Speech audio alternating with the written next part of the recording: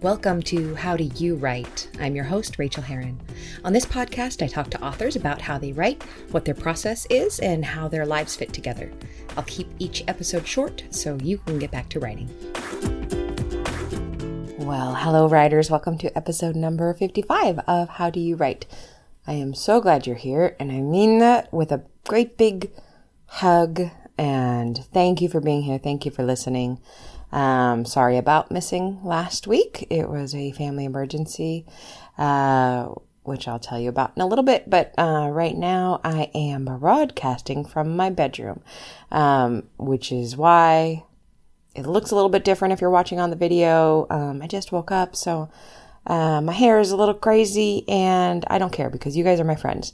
And we have a house guest, a darling, beloved, kind of adopted daughter of ours who's sleeping on the couch, and I don't want to bug her by being out there. And that's kind of what I love about this life is I can do this wherever and whenever I want. Last week, I canceled the show because I could, because I get to, because this is my gig, and that's super exciting to me every time I think about it. It's also your gig. I'm super grateful for you guys for showing up and listening to this podcast. It means a huge deal to me. Today's guest is fantastic as usual, but she's super special. Her name is Rachel Johns, and she's a friend of mine from Australia. Can't even remember where she came across my radar. We were both published in the Rural Romance, which I can never say, in Australia, shelved not too far from each other. She spells her name the right way, with an A-E-L, and she's always been delightful. I met her in Australia. I've seen her in New York at RWA there, and she's just a treat. I know that if we lived closer together, I would be constantly at her house or enticing her to come out for coffee with me to waste some time. So it was really happy. I was really very happy to spend time with her and talk to her. It's a longer interview than normal because we really enjoy talking to each other, and I apologize for the dogs. They were out of control, and things were going on in the background, and we were recording it at a different time. So life happens. There are dogs barking. The reason I did not record last week is that my mother-in-law died, beloved mother-in-law who was a mother to me, a real mother to me, and it required a lot of intense moving parts to get her kids and the in-laws all to her bedside before she died. We made it a few hours before, very last minute due to some extenuating circumstances. And then we spent 9 days in Idaho dealing with the memorial service and the interment and, the house cleaning and the getting the medical supplies back to where they belong. Basically, she was given 10 days to live 20 months ago. So she got another 20 months, and they were not comfortable months. They were not fun months. They were very, very hard on the whole family, especially my father-in-law, who took such good, beautiful care of her. I am not going to cry. But he said in his eulogy, and I saw this happen, they were married for 52 years, and they were, it was a marriage. There were ups and downs, mostly ups for them. But he said that when she was sick, he fell back in love with her all over again. My wife, Lala, at one point when we were visiting, decided to read to her mom, and got one of the romances out that her mother had always loved. In particular, she loved Georgette Heyer.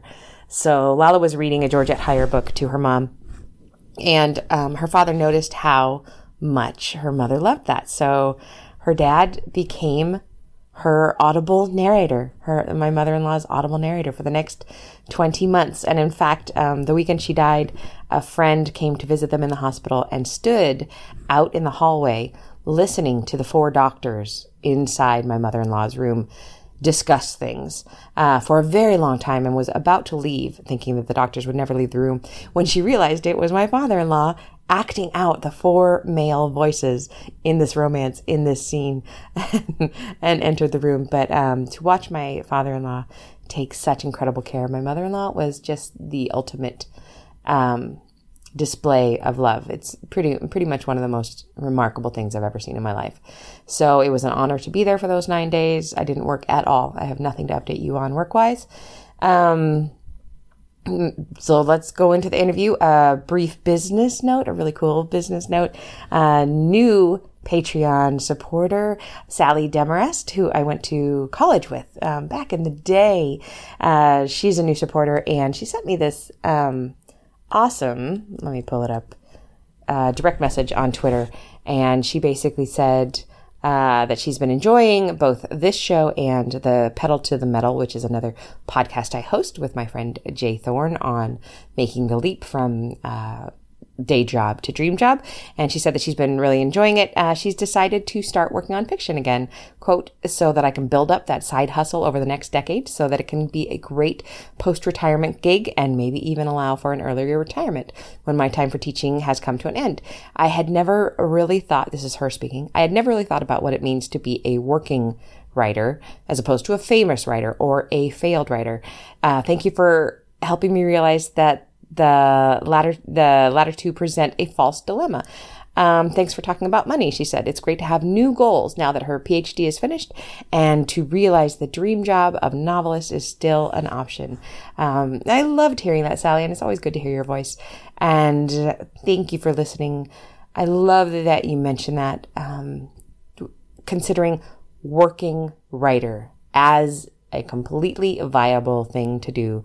That is what most of us who listen to this podcast are doing. We are working writers. We're not famous. I'm not famous. I'm not rich. I'm also not failed. Right in between those two points on the spectrum is a place we call working writer, where we just get up and do the work and get stuff done. So thank you so much for saying that. Thank you for supporting the Patreon.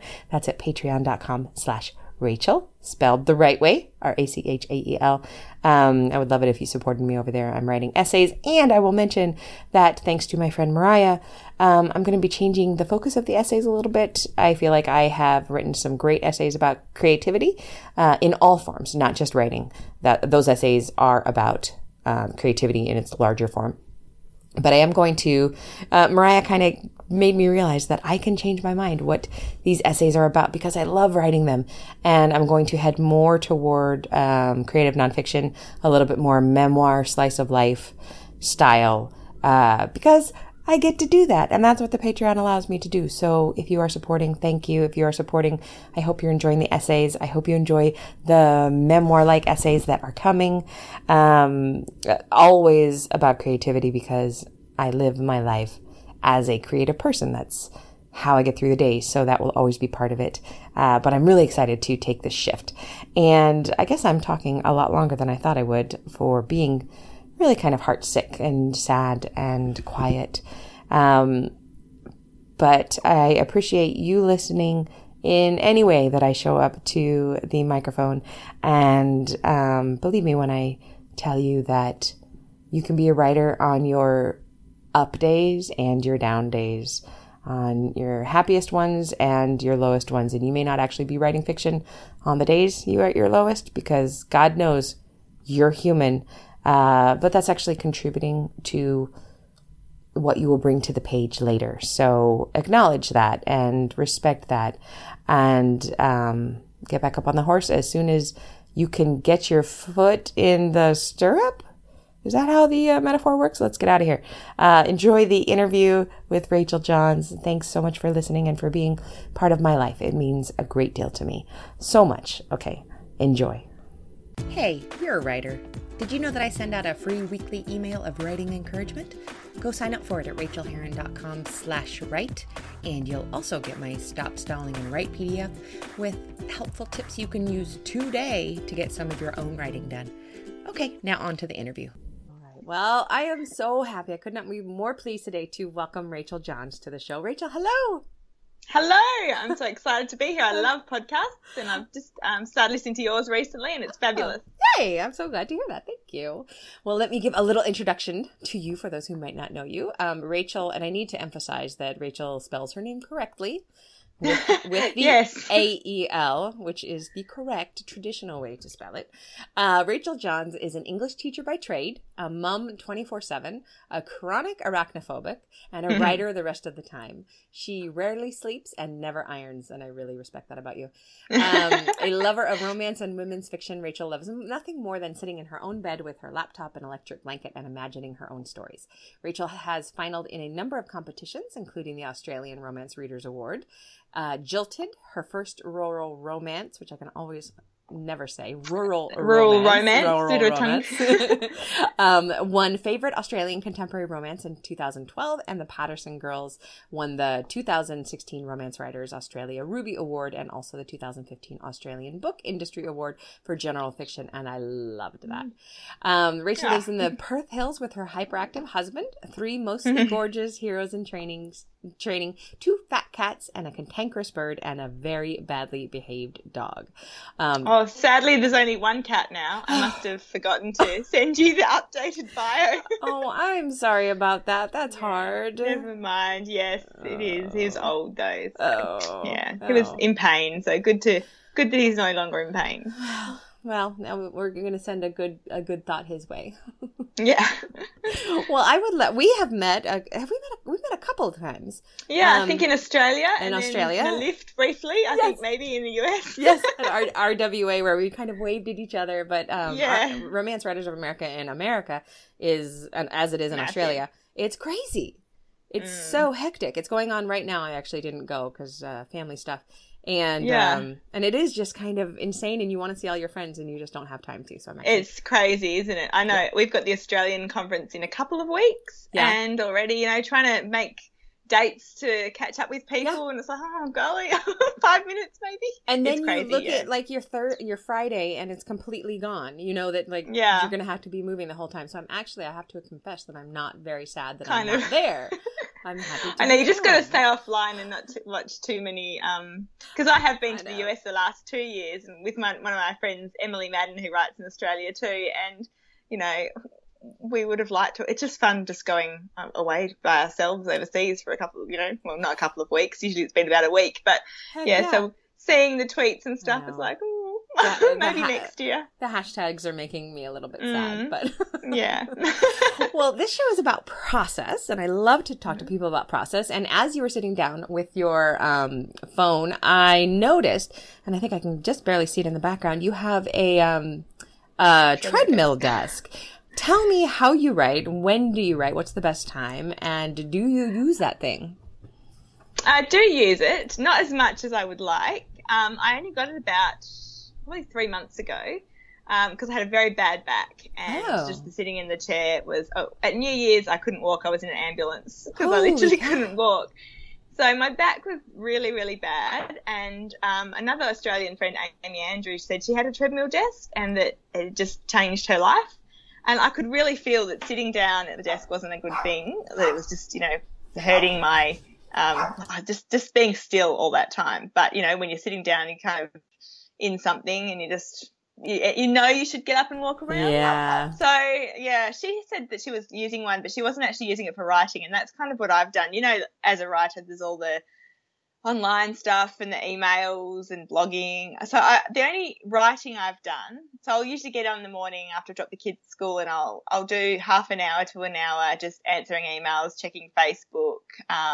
It should be less time because I should be writing more, but I figure I'm walking, and so I may as well keep You're getting your exercise in.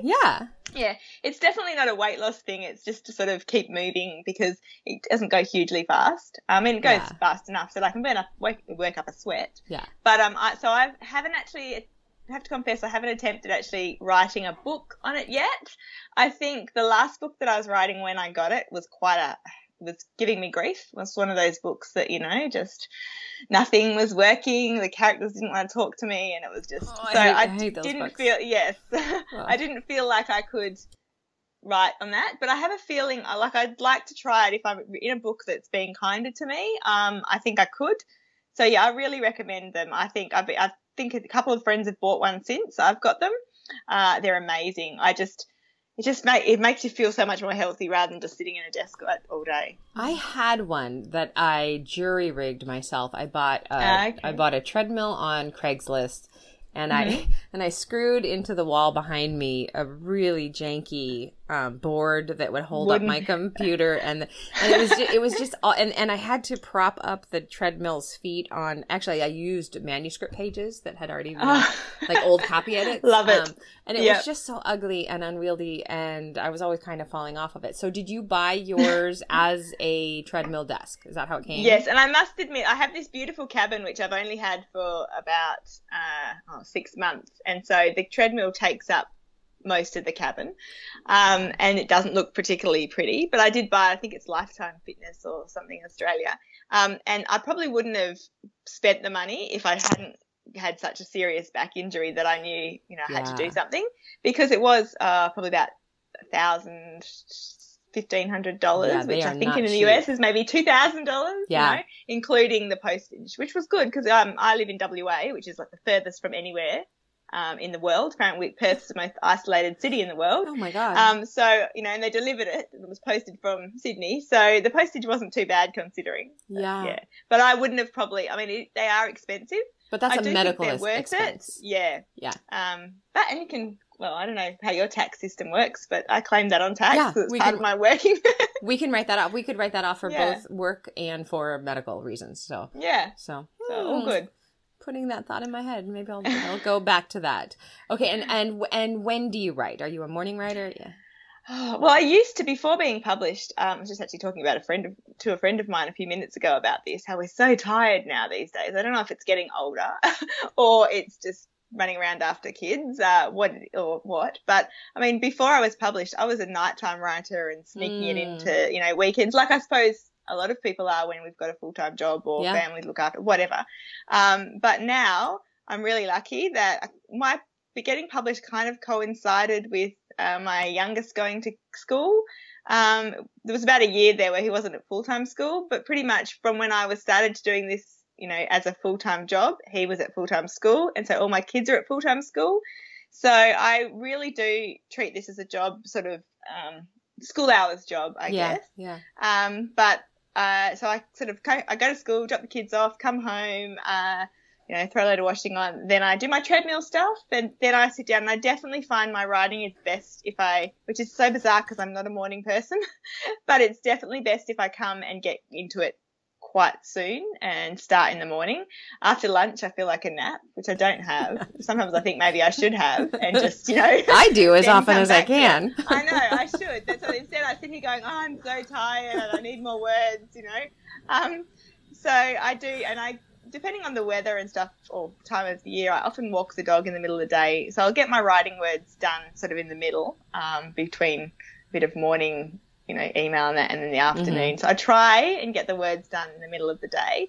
Sometimes that can be quick. And then other times it feels like I am here and, right till the time I have to go get the kids and still haven't done my word count. Yeah. And as I'm sure you and every other writer will understand, although I write school hours, I also do, stuff on weekends, and deadline, it's kind of, I'm best writing in the morning, but it happens all around the clock. I don't have a very good process or a very good routine, and I probably need to. Well, I always say, though, that if you're finishing books, your routine is great. That is your routine. Good. I really like that. When people say that their routine isn't working and they're not finishing books, then I do agree that they should try the things. But you're getting it done. You're doing great. Somehow. I keep thinking my mental health could be better if I was, doing things a little bit more streamlined. But, I'm getting it done. Exactly. Yes. I like absolutely. That. Yeah. How do you refill the creative well when you're running dry? Well, this has been quite I like that sigh that you lately. Yeah. I think we've had a very stressful couple of years. We sold a business, moved from the country to the city. We've been renovating, kids start new schools, and I have no time to fill the creative well. And it's really definitely been an issue. I feel in the last year I've sort of felt quite burnt out. And so it's something that I don't do well, I don't think. And I always think, next year or after this book, I'm going to take, slow down, or the kids will be a bit more older, I look forward to refilling the well, but I think it's something that we really need to make time for. Yeah. So I'm trying to make more time, and it's just pretty simple for me. Just reading more, and what I really need to do is watch more TV, because I do love. I mean, I was someone who never ironed and never watched TV basically for 10 to 15 years when I was trying to write. I still don't iron, but it's because I was, I was trying to write like most people when you have a full-time job, and then when I had little kids at home. So the time when I could relax and watch TV or read a book, that was my time to quickly go and try and write. Yeah. But I really think that's one thing that I should do more of, because whenever I do, I just feel so much more energized creatively. I feel, the ideas pop, and definitely reading. So that's the one thing I really try and do. I read a little bit each day, even if it's a tiny bit. Yeah. I would love to read more. There's other things that I think work on a smaller level. As I said, walking the dog, I really find that just getting out, and we live in a beautiful sort of hilly area where there's beautiful bushland, and I can just walk through there, and that always seems to help too. So at the moment my life is a little crazy, and that's one thing I don't do well. So I really think it's important, and I love any ideas. What do you do to refill the well? I want to know. I actually love that you said TV, because I think that has that there's some stigma still attached to TV viewing. We should be writing. We should be reading, and those are all the things we do. But just the way you said, really sitting down to watch TV is something I almost never do, and when I do it, it makes me so happy. Yeah, me too. And I very rarely do it as well. Yeah. And just a movie. I have a writing friend in Australia, Fiona Palmer's her name. She writes rural romance. Yeah, she's too. great. She's wonderful. She's a lovely person.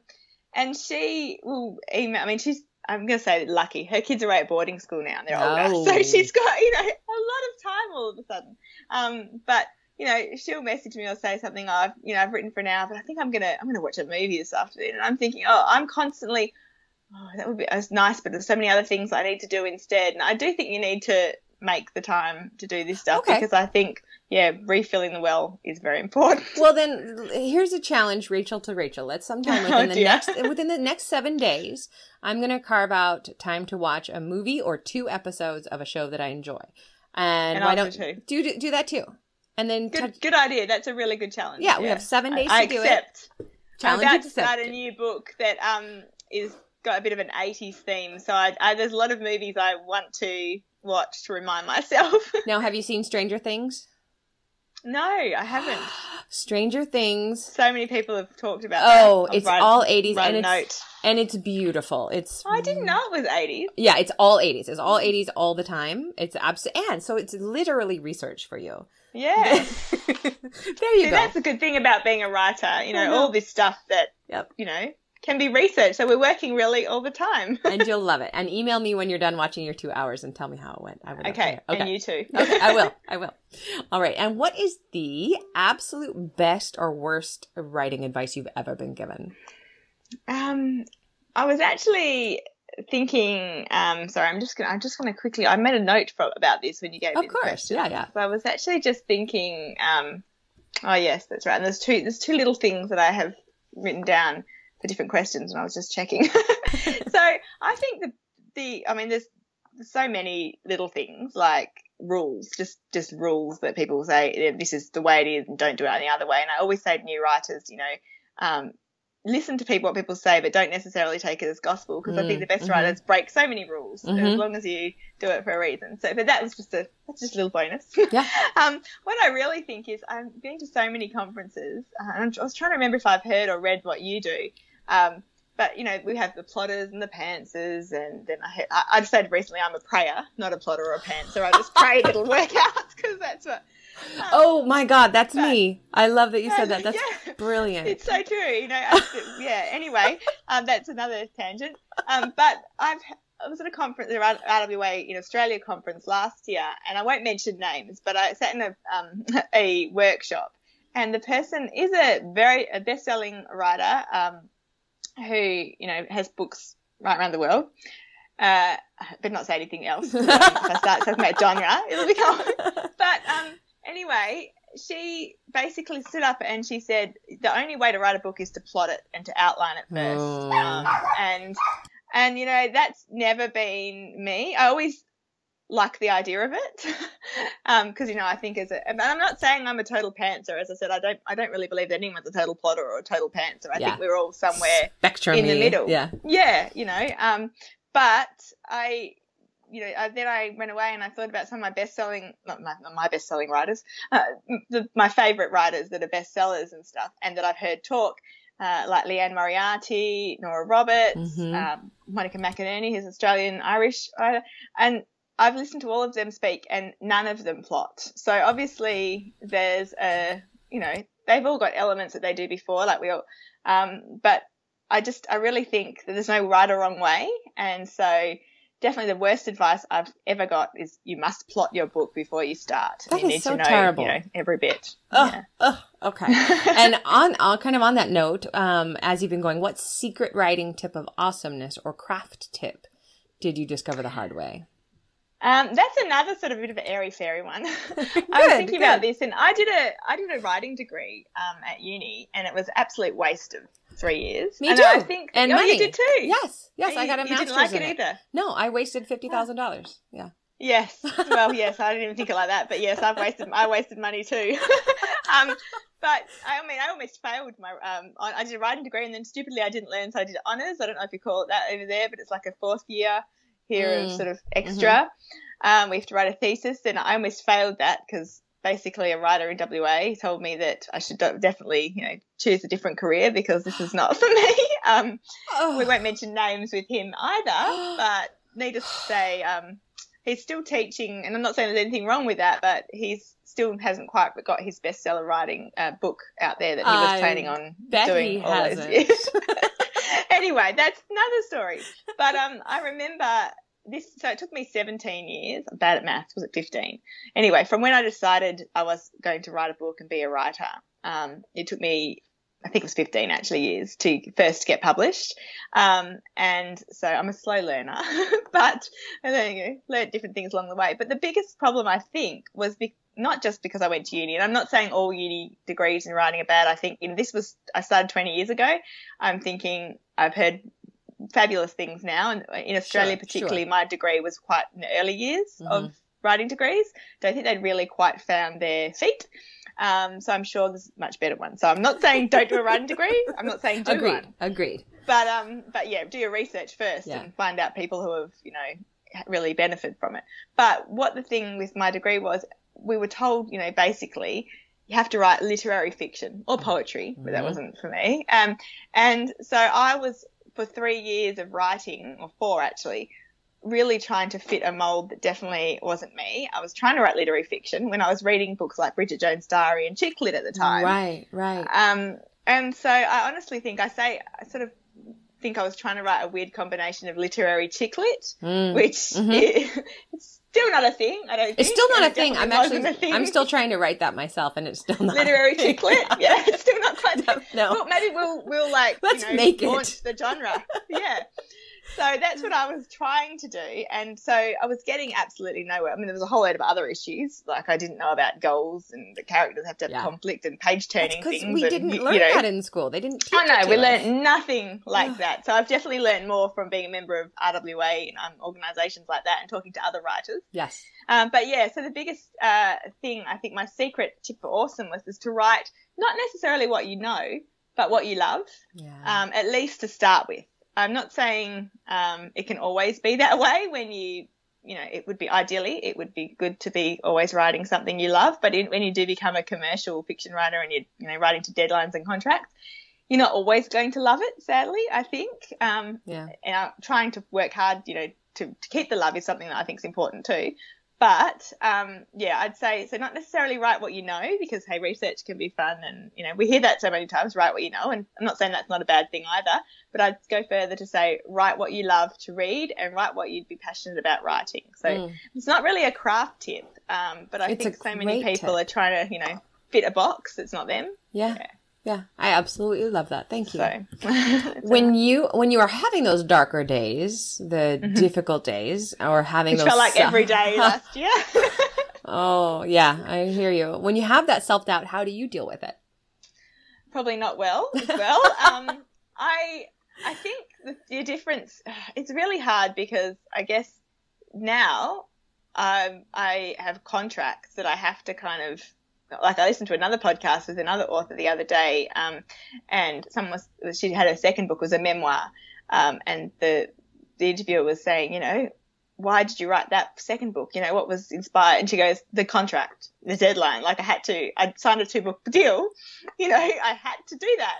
And I think that is kind of what gets me through the doubt sometimes, I suppose, you know, without those sort of, you know, deadlines. And if you're an aspiring writer, I think it can be deadlines with friends or family or, you know, a competition or whatever. But it is so easy to let self-doubt, you know, take control of you. And I'm just trying to think, I did write something other note, sorry. But yeah, I also think what I do sometimes, and it doesn't necessarily work well, but as I just keep going and hope for the best. I'm a prayer. Oh, sorry, I lost you. That's okay. You're still there. Phone falls, but I it's all lost good. you in my prayers. I love that the prayer comes back too. That, you know, you keep pushing through. And I think that's one of the biggest things you have to do. But I mean, I don't know. I feel like there's 2 types of writers. There's those who are plagued with self-doubt pretty much all the time, and I definitely feel like one of them. Yes, me too. You know, I think each book is a fluke, and oh my gosh, yes. How did they, you know, all the readers before then, you know, even though I've written like 20 books now or something, it's still, oh, hang on, they must be, you know, and I honestly, and I know you understand, because I genuinely feel like that, and I think there's other writers, and you know, go lucky them in a way, who look at everything they write, and I do know a few like this, and they're like, oh, it's so awesome, it's wonderful, and that's great, that's the way they work. I wish I could be like that. Have some of the confidence, yeah. But I think one thing I do occasionally is pick up a book that I have written, that I didn't necessarily love while I was writing it, and, you know, open it to a scene and go, oh, I wrote that, you know, I just remind myself that, hey, I've done it before, so maybe I can do it again. I want to try that. I've never been actually brave enough to do that. No. I've never read a book. Oh, actually, that's a lie. I was about to say I've never read a book after I've written it the whole way through. I never have. No, well, I hadn't until recently, and a friend of mine does, with her reader group on Facebook, she does, I don't know what she calls them, read-alongs or something like that. Anyway, so I decided I'd try one of them over our summer holidays. So I did almost finish one of my books. It's not. This sounds bad. The almost finish is not because I actually didn't enjoy it, or it's just that you know, I'm one of those people that starts doing things and doesn't finish them. So it's amazing that I've actually, yeah, you know, I start knitting something. Oh, you probably do finish knitting. But, you know, no, I have so many started things. On my Kindle, my so Kindle is full of started books, and all of them are great books, and I just know that after a certain point, sometimes I'm just not going to finish them, and I would do that to my own books too. Yes, I've got those things as well. So I did actually reread a book recently, well, as I said, not completely, but that was the first time ever, and it was kind of good. I kind of think it's probably, and a friend of mine said recently, and when I was feeling doubt, go back and read something that you've read before and see, you know, how you did that, you know, because obviously instead of, yes, I think sometimes it's good to read other people's things. Obviously, I do read other people's things all the time, and to analyse how they've done, you know, things as well as enjoy it. But to go back to the books that's been a real success among readers or that you've really loved, and to actually maybe, reread bigger chunks of it. I only usually read a couple of pages or whatever. But, yeah, just to remind yourself, you've done it before, so why can't you do it again? There's no reason. And you should be getting better, in theory. Yeah. I sometimes think I'm getting worse, but in theory, you should be getting better. We're not. I know we're getting better.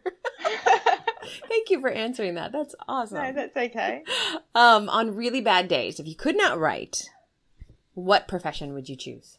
This is actually a hard question, I reckon, because I'm one of those people, I want to believe in reincarnation because I want to think that we'll come back and I can try all these different jobs because, you know, there's not enough time in my lifetime to try all the jobs. But, I mean, I always loved drama. My minor is in drama. And so I'm not sure I'm a very good actor. But, you know, I would like to do something, I'd say an actor. When I was really young, I always wanted to read the news. I can see you doing that. Oh, really? is the nightly news.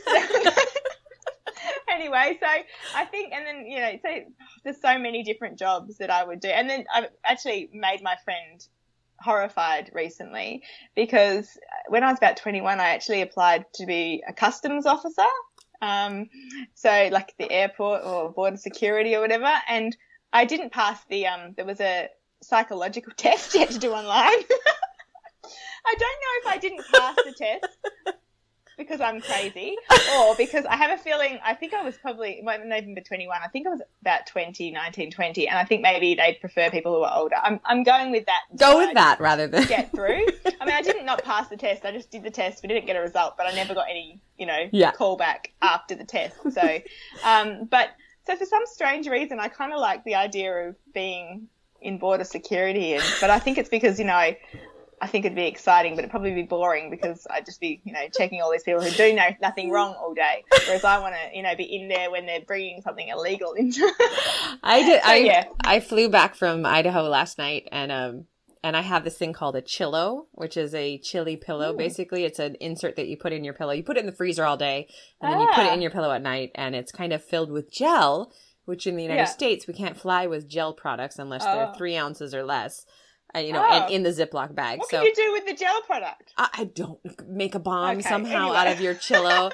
But they actually picked it up in my suitcase and then screened the whole suitcase, opened every zipper, looking at everything. Oh, no. And I decided to tell them it was a medical device, just to see if I could get away with it. And I did. They're like, oh, okay. And they put it back. Oh, that's good then. Hopefully they're not listening to this podcast. I know. Or you won't get away with it again. You can't have my Chillo now. Okay, and I want to ask you. I've never heard of that. It's wonderful. It's wonderful. What is the best book you've read recently and why? This is a kind of new question for the show, but I want to get more books to read. Yes, and I'm trying to think. Because I went through quite a reading slump period That's where hard. nothing I hate that. I liked. I just liked nothing. And friends were saying that with reading the same book. I've got a sort of an online writing Facebook group, and we for a while had a book club where we were reading the same book each month too, and then discussing it kind of from a writing angle as well. Ooh, great idea. And I liked it. Was really good. We sort of, as I said, one of those things you start and then sort of dwindles off. Peters off. But nothing. I didn't seem to like anything that anyone was reading. But then recently I've liked a few things that other people have not. So I really think it's very much what I mean. You know, if I get to read a book fast, I usually quite enjoy it. So I recently read Jane Green's The Sunshine Sisters. Ooh, I haven't heard of it. And I really enjoyed that. It was the characters. I don't know what it was. It was but I think I read it on holidays. And I really just enjoyed immersing myself and just actually reading, because often I read 10 minutes a day or before bed, and not enough. That's a big thing I'm trying to do more of. But I really enjoyed that. I'm trying to think what else. I've got the worst memory in the world. Me too. I was just thinking about a book that I immersed myself in and I read on a plane trip recently. I read it all the way from Canada, the east coast of Canada to the west coast of California. And I know that I loved it, but I loved it. I can't remember it, but it was the process of being inside it for that long without a break. I was going to say also, do you question yourself sometimes? Because then I've actually kept a list of books that I read, so I'm going to have a quick look. But I think it's sometimes I question myself if I do enjoy it now, if I've read it quickly. So then I don't trust myself at all. And then I don't trust myself when I haven't enjoyed something. Because I think maybe it's because I've taken too long to read it. Well, I don't. Yeah. But actually, I did read just last week. Have you heard of Michael Robotham? I've heard the name, but I haven't read it. Ooh, and I met him a couple of years at a writing festival. I love crime fiction too, actually, and I find I can read that more and just enjoy it. Yes. Whereas if I'm reading women's fiction or romance, I'm more either analysing, am I ever going to be this good, or I'm thinking, I don't like how'd they do that. So totally. I really think reading crime is good. So I recently read The Secret She Keeps by Michael Robotham, which just came out, I'm pretty sure worldwide, and it's really fascinating actually, because he is a man, Michael. He definitely, it's not he might be a pseudonym, but he's a man. I've met him. And it's written from the point of view of two women. Ooh. And you think he gets away with it? Really well. Yeah, I actually do.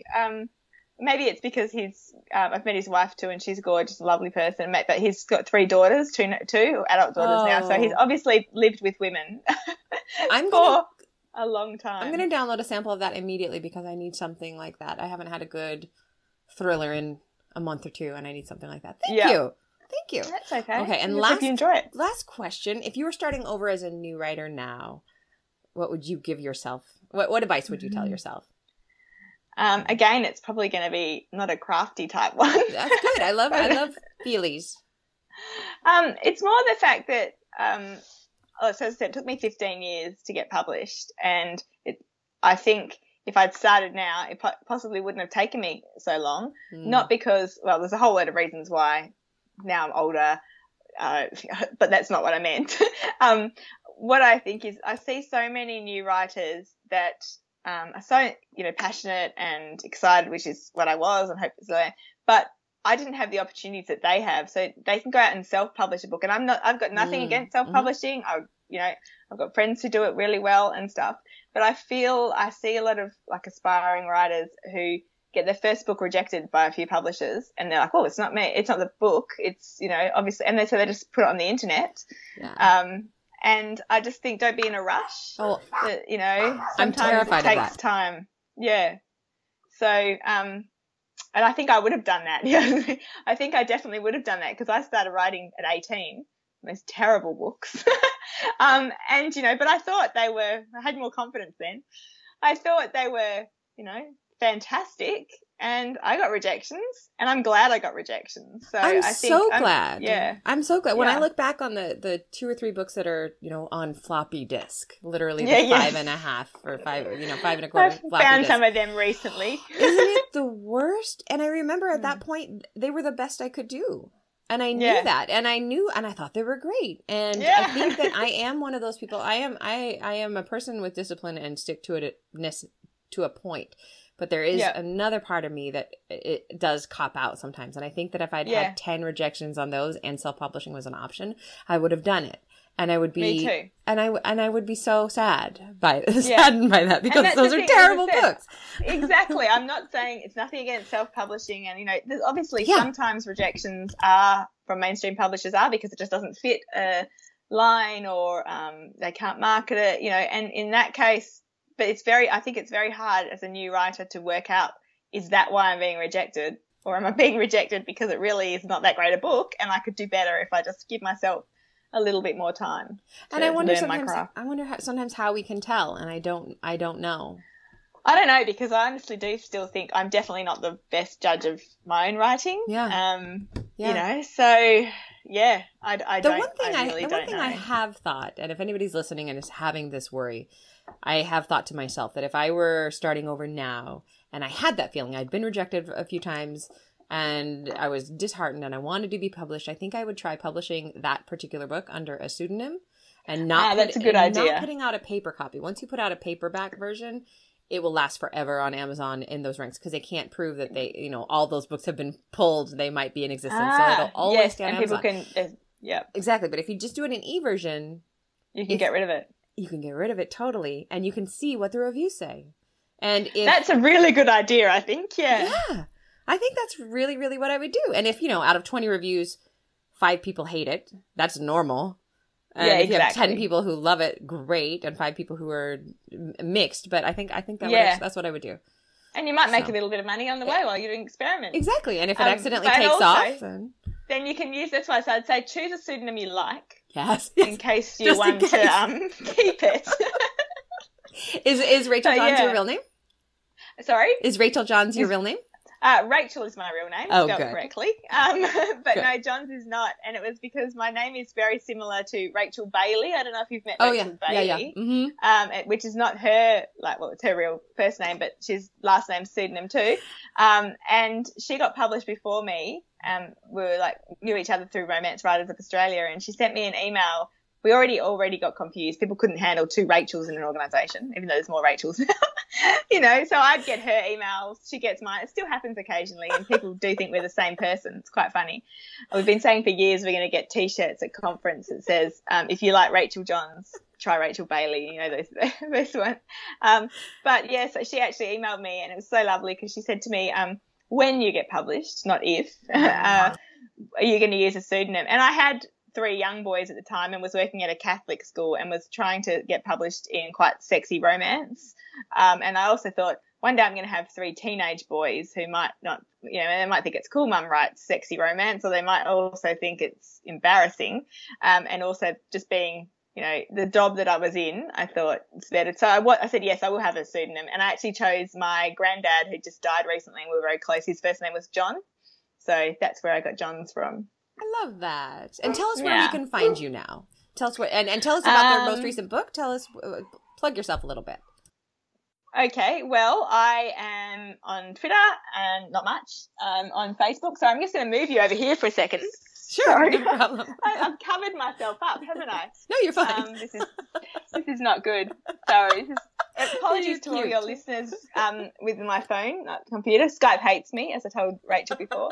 So I'm on Facebook, I think Rachel Johns Romance, and website racheljohns.com with Rachel, like Rachel Herron. The best way. And I'm actually really excited because my first women's fiction comes out. It was my second women's fiction, but the first comes out in the US and Canada in August. I can't wait for August. this. So this is The Art of Keeping Secrets. It's such a beautiful book. It on the floor there. I'm looking forward to seeing how that goes. And in Australia, I've got another book coming out at the end of the year called The Greatest Gift. These are both advanced reading copies. Ooh, is that also women's fiction, or is that romance?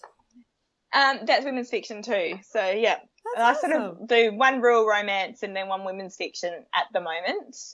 And you're big in Australia, and you're like rural. Well, you're classified as rural romance in Australia with your romance novel too, aren't you? And yes, I know so many people, my readers, who also adore reading your rural books. we have a strong crossover readership, you and I, and that's maybe that's why I love reading your books. But they're maybe that's because I think we're the same person. I also get that with Rachel Treasure. Have you had it? I get that with Rachel Treasure. Yes. Yeah. And they're like, I love Jillaroo. You're like, thanks, I didn't write that. Have you read 2K to 10K by Rachel Aaron? No, Aaron. Oh, yes, I've heard of that book. Yes. I'm sorry. I apologize to the listeners about the dogs. They're just going to keep going. But yeah, people get me confused. Right. Rachel Herron and Rachel Aaron, of course. Yes, I can see. Yeah. That just happened on a podcast recently. Could be a good thing, because I think people. It's bizarre then. Are people only thinking first names when they're picking up a book? Maybe we should all be called Nora. I should have gone Nora Johns. I should have done that. Nora Herron is going to be my next pseudonym. And they're like, it's a book by Nora Roberts.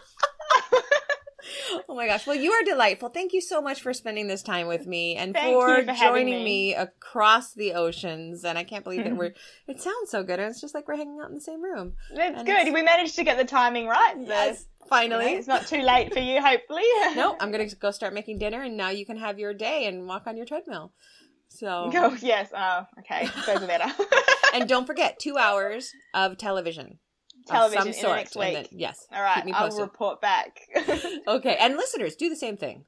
Absorb the story. Yes. All right. Thanks so much, Rachel. Good idea. I can't. Thank you. You're welcome. Talk to you soon. Bye. Thanks so much for joining me on this episode of How Do You Write? You can reach me on Twitter, Rachel Herron, or at my website, rachelherron.com. You can also support me on Patreon and get essays on living your creative life for as little as $1 an essay at patreon.com/Rachel, spelled Rachael. And do sign up for my free weekly newsletter of encouragement to writers at rachelherron.com/write. Now go to your desk and create your own process. Get to writing, my friends.